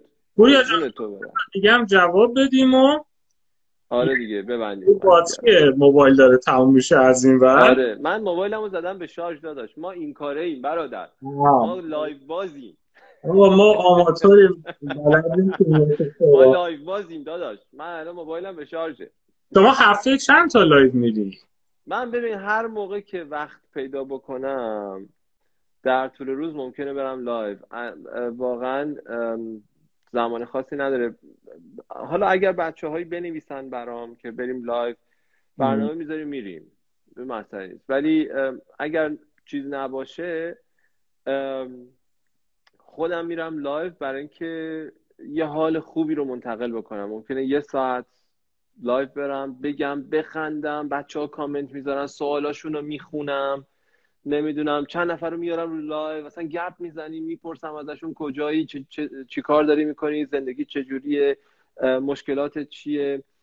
ممکنه واقعا همینجوری اگه مثلا فکر کن مثلا وسط کارهایی که دارم انجام میدم، موزیک یا کارهای شرکت یا حالا مقاله‌ای دارم میخونم یا کار دیگه میکنم، مثلا یه استراحت مثلا نیم ساعت یه ساعت داشته باشم، یهو میرم لایو، اصلا چیز نیست، مهم نیست. برای اینکه احساس میکنم یهو میتونم حالمو با حالا حداقل بگو 50 نفر میتونم شیر کنم، میتونم باشون بگم، بخندم، راجع به خیلی چیزا صحبت کنم. نمیدونم چند شب پیش یه پستی واسم اومد راجع به فرهنگستان زبان فارسی و انقدر چیزای خنده‌دار توش پیدا کردم، مثل درازآویز زینتی و نمیدونم رایانک مالشی و نمیدونم انقدر چیزای خنده‌دار پیدا کردم توش که همون لحظه اومدم لایو گفتم بریم با هم بخندیم. 50 نفر میایم، 100 نفر میایم، 150 نفر میایم، با هم راجبش بخندیم. من داشتم میخندیدم، بعد گفتم خب چرا بقیه بچه‌ها نخندن؟ حالا درسته نمیتونن پیش من باشن ولی میتونیم از تو فضای مجازی با هم باشیم. آره. شما این مورد دقت کردی نسبت به همون زمانی که شما ایران بودی برای صدا سیما، اون موقع که اسمارت فون و این شبکه‌های مجازی نبود آره. کارو بکنه فقط توی صدا سیما میتونست. الان این انحصار طلبی شکسته، هر کسی لحظه با مخاطبی صحبت بکنه. این رو به نظرم شما خیلی خوب داری استفاده میکنی واقعا. آره بعدم اینجوری باشه دیگه، آدم باید از اطلاعاتش استفاده کنه، از اینترنت استفاده کنه. ما که داریم هزینه اینترنت رو میدیم، حداقل استفاده بکنیم. آره یه سوال باز از سمت من، شما این بیزینس یا کارآفرینی که کردی مربوط به اون شرکت مهاجرت، خود اون یه دریایی از چیزایی که آدم باید یاد بگیره، پوزیشن. آره. کی شما وقت کردی اونا رو یاد بگیری؟ ببین من هم مطالعه میکنم راجبش، هم مشاور دارم تو این زمینه که توی آلمان شاهین عهدپور که یکی از دوستان خیلی خوب منه و شرکت کویک تک رو داره توی اسن، شاهین مشاور منه و من هر موقع که مثلا یه چیزایی رو میخوام بدونم و وقتشو ندارم به شاهین زنگ میزنم یا براش پیغام صوتی میذارم، میگم شاهین راجع به فلان فلان چیزی که مثلا حسابداری فلان یا مثلا مسئله مالیاتی یا مثلا فلان مسئله باید چی کار بکنم، براش پیغام صوتی رو میذارم، بعد اون دوباره مثلا نگاه میکنه برای من پیغام صوتی میذاره. خیلی به من دوست داره، دوست خیلی خوبیه. و در مورد مسائل اداری و مسائل خیلی خیلی فنی که شاهین اصلا نمیتونه، شاهین هم مهندس به کار آیتی میکنه، مهندس آیتیه، در مورد چیزایی که اون اصلا نمیتونه راجبش آگاهی داشته باشه، خود من و با آدمای درستش، یعنی مثلا من برای تایید مدارک نرفتم گوگل کنم، برای تایید مدارک من پیش اون خانومی بودم که مدارک رو توی استان من تایید میکنه، نشستم با خودش سر یه میز، نشستم ازش وقت گرفتم، رفتم اونجا سر یه میز با هم نشستیم که اولا منو بشناسه که من کیم دارم این کارو میکنم. نشستیم با هم، گفتم این کارو میکنم، گفته نه ببین این کارو نکن، اون کارو نکن، این دردسر میشه، اون بدن اشتباه میشه، اون بدن مدارکش ناقصه، اون بدن مدارکش این میشه، اونجوری برام بفرستی بیشتر، متن تو اینجوری بنویس وقتی میخوای بنویسی، این برای من بهتره فلان. اینا رو تو گوگل ننوشته، اینا اون چیزیه که اون خانم انجام میده هر روز و اگر کسی جای اون باشم این خانم به اون آدم منتقل میکنه که این کارو اونجوری انجام بده. و من پیش تک تک اینا رفتم باشون صحبت کردم، حداقل تلفنی صحبت کردم، واسه همین توی این کار اطلاعات جمع کردم، فایل درست کردم. سخته دیگه، یعنی من بعد از کارم که میام خونه پوستم کنده است، یعنی موزیک نباشه، تمرین نداشته باشیم، من دارم یه کار دیگه میکنم واقعا. آره اونا به شما بگم ببین نظرت چیه. من اگه بخوام یوگا مثلا یاد بگیرم هیچ وقت نمیرم گوگل و یوتیوب بگردم، میرم یه دوره ای رو سرمایه گذاری میکنم، یه دوره جمع و جور مرتب میگیرم، توی 1 هفته کارو میبندم، حرفه‌ای میرم جلو. چرا؟ چون اون آدمی که میاد تو گوگل و یوتیوب یه حرفی میزنه میره، هیچ تعهدی نسبت به اون حرفش نداره، شاید اصلا باشه. ولی کسی که بیزینسش اینه، به خاطر اعتبار خودش هم که شده سعی میکنه بهترین محتوا رو به شما بده. خب همینجا من حرفم به بچه‌هایی که میشنون اینه که اگر برای خودتون، برای هدفتون ارزش قائلین، قشنگ سرمایه گذاریش رو پیش آدم مناسب بکنید، همون رو ازش دریافت بکنید و یه گام برید به جلو. شما چجوری فکر میکنید؟ من فکرم اینه که باریکلا 3 گیلاس، نه؟ آره 3 گیلاس باریکلا. قربونت عزیزم. آره من سوال آخرم رو بپرسم پوریا جان. ببین یه فیلم مثلا فیلمی که آدام ساندلر بازی کرده به اسم کلیک فکر میکنم، این آدم مثل شماست توی جوونیش، خب خیلی موفقه، فقط بیزینس کرده، فقط پیشرفت کرده، فلان رفته جلو، میرسه به سن بالاتر میفهمه که توی تشکیل خانواده‌ام باید وقت میذاره، چون میبینه بقیه هپی ترن نسبت به خودش. خب آره یکم توی سنای ما آدم یه دوگانگی میاد براش که آقا الان 3 ساعت کنم صرف خانواده بکنم یا بازم پیشرفت بکنم. بله. حقیقتش برا من این روزا چالشی شده یکم. میخواستم ببینم شما چجوری با این برخورد. آره بعضی وقتا منم راستش بخوای خیلی احساس تنهایی میکنم و دوست دارم کسی کنارم باشه که بتونم باش حرف بزنم، بتونم درد دل کنم، بتونم راجع به ضعفام باش حرف بزنم،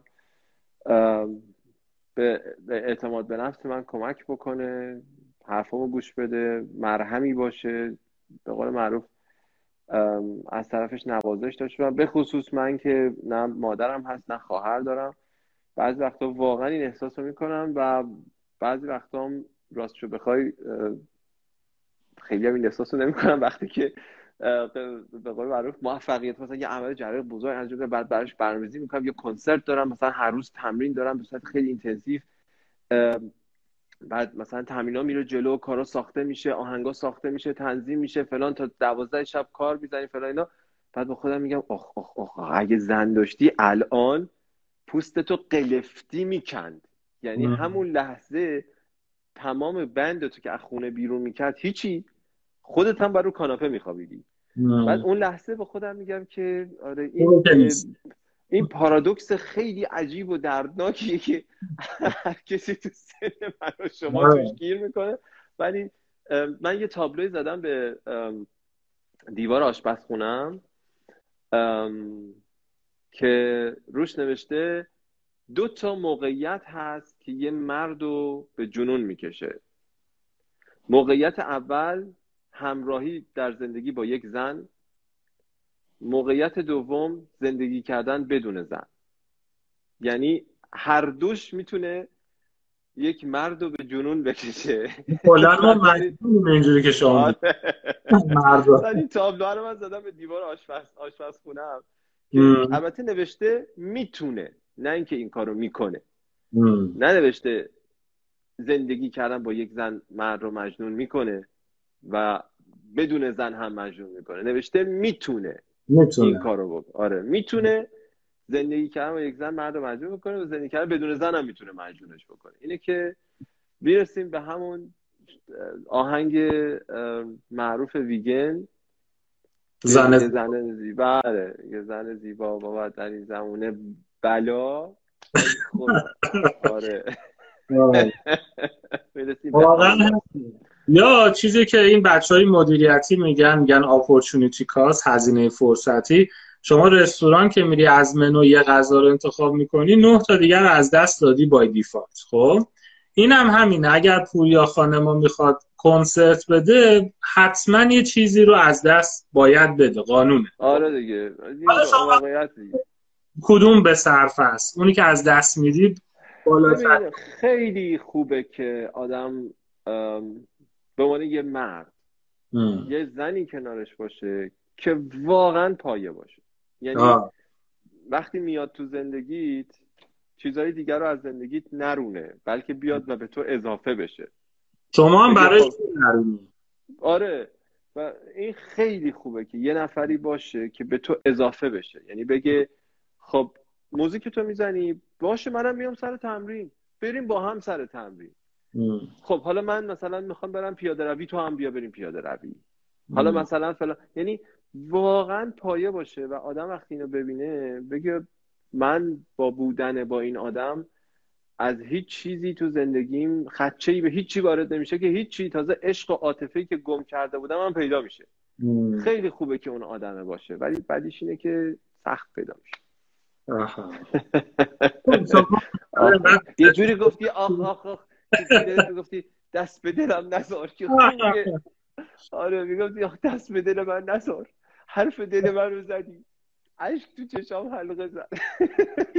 والا اینجوری که بچه‌ها براش می‌ذارن، من به نظرم شما اراده بکنی پایه و غیر پایه همه چیز قربون تو برم. نه خب بچه‌ها اولا که من لطف دارن، بعدش هم واقعیتش اینه که خیلی ها توی فضای مجازی و اینستاگرام اون به قول معروف صفحه جلو رو میبینن و نمیبینن که پشت اون داستان چه خبره. منم واقعا مسائل خودم رو دارم، منم گرفتاری های خودم رو دارم، سختگیری های خودم رو دارم. با آدمایی که مثل من پرفکشنیست هستن زندگی کردن بسیار سخته، بسیار سخته. من اگر الان بریم آشپزخونه، کشوهای آشپزخونه رو شما می‌بینید، قاشق چنگالای من همه به یه سمت چیده شدن، یعنی اینجوری ریخته نشده توی کشو. لباسای من تو کمد به ترتیب رنگ و نوع، هر که آستین بلند آستین کوتاش جدا شده، چوب لباسیاشون تقریبا هم رنگ لباسامه و همشون به یه سمته، یعنی یکی اینوری یکی اونوری، یکی اینوری یکی اونوری نیست. میدونی من یه آدم دیسیپلین تو زندگی من بسیار جاریه و خیلی آدم سختگیری هم توی مسائل و این تحمل کردنش خیلی سخته. آره خوبه آدم یکی کنارش باشه که برای زندگی استیبلی داشته باشه، درآمد خوب داشته باشه، تحصیل کرده باشه، نمیدونم سالم باشه، اهل سیگار و نمیدونم مواد مخدر و فلان و فلان و فلان نباشه، به خیلی چیزا اهمیت بده، خوش قلب باشه، انرژی مثبت داشته باشه، احساساتی باشه، اینا همش خوبه. ولی یه سایدی از من وجود داره که اونو آدمایی که تو اینستاگرام هستن نمیتونن ببینن و اون داستان همون داستانیه که بودن با آدمی مثل من خیلی خیلی سخت میکنه، اصلا به کسی پیشنهاد نمیکنه. درست کنم.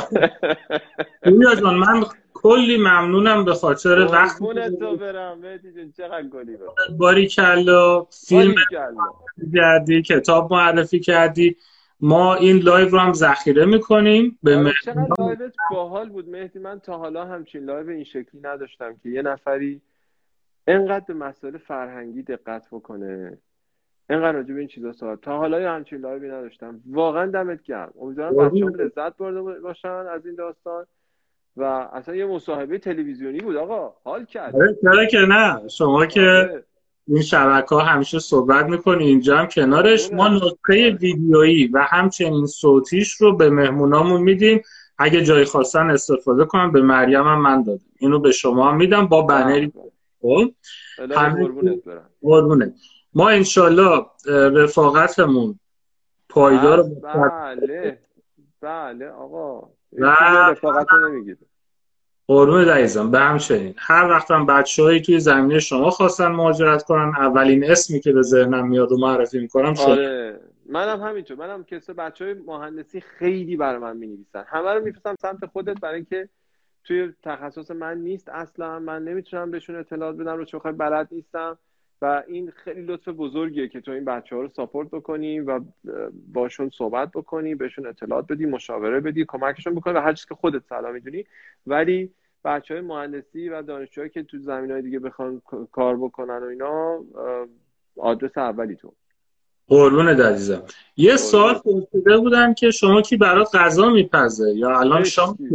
ما الان شام که من دیشب پیتزا خریدم و چون میدونستم که امشب نمیتونم غذا درست بکنم یه مقدار بیشتر خریدم. من یه شب قبل از لایومون اینا رو گذاشتم مایکروویو خوردم. به به نوش جان. پوریا شما اوامری داداش؟ قربون تو برم. شبت خوب باشه مهدی جان. خیلی خوش گذشت. دمت هم گرم. از همه بچه‌ای که رو لایو اومدن ممنونم و به همشونم عشق می‌ورزم. دمتون گرم. باریکلا. آره همینو می‌خواستم بهشون بگی. بچه‌ها مرسی برای ارزشمندتون، امیدوارم ارزشش رو داشته باشید. با اجازه شما شب بخیر. خدا نگهدار.